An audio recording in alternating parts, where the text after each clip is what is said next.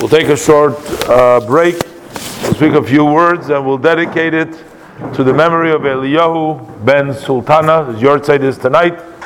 And of course, Eliyahu is connected to the Parsha Shmini because Shmini, we know the bris takes place by Yom HaShmini, Yimel B'Sar Arlosoi, and we know Eliyahu Malach HaBris comes to the Yom HaShmini.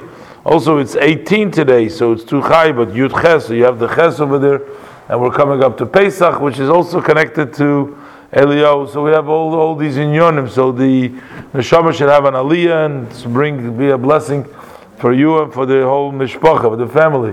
A short word on the parsha that we started reading by Yom HaShmini. It's actually a continuation from the previous parsha, in the parsha Tzav that we read last week, and that is, we talked about the 7 days of the inauguration, and then we talk about today, Vahi B'Yom HaShmini, what happened on the 8th day.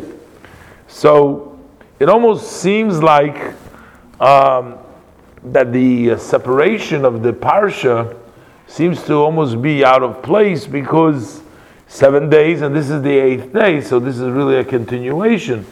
So why have it as a separate parsha? Why not have the 78th day continue? The 7 days were a preparation for the 8th days.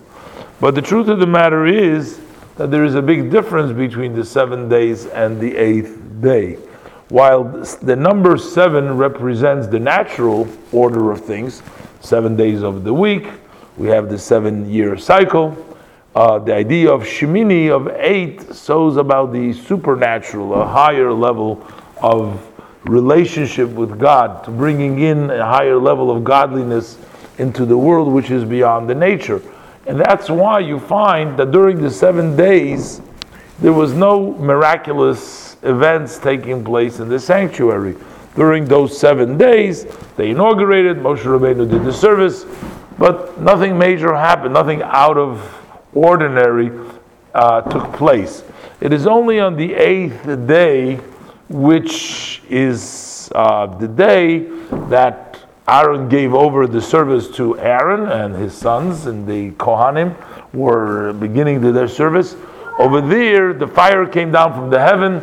The Beis Hamikdash started functioning as the V'shachanti b'soicham, as God's presence in this world, because all the miracles started taking place. It was the supernatural that took place in that time.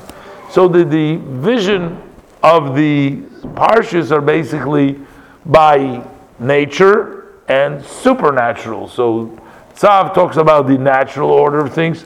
Vahi B'Yom HaShmini has the name of Shmini. 8 talks about the supernatural. It's a subject matter by itself.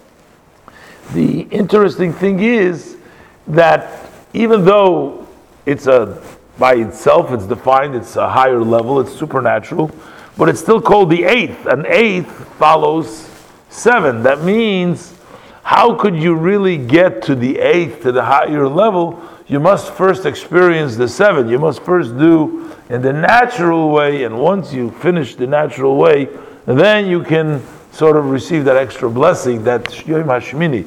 So you have the 7 days, and that means to us also that when we are merited to have the revelation of the Shemini, of the 8th day, and of course, we know that the real revelation of the Shemini, it'll be when Mashiach comes. It says that the Kinoir, the harp of Mashiach, will have 8 strands. Normally it's 7 strands, but the Kinoir of Mashiach will be of Shmoina Nimin.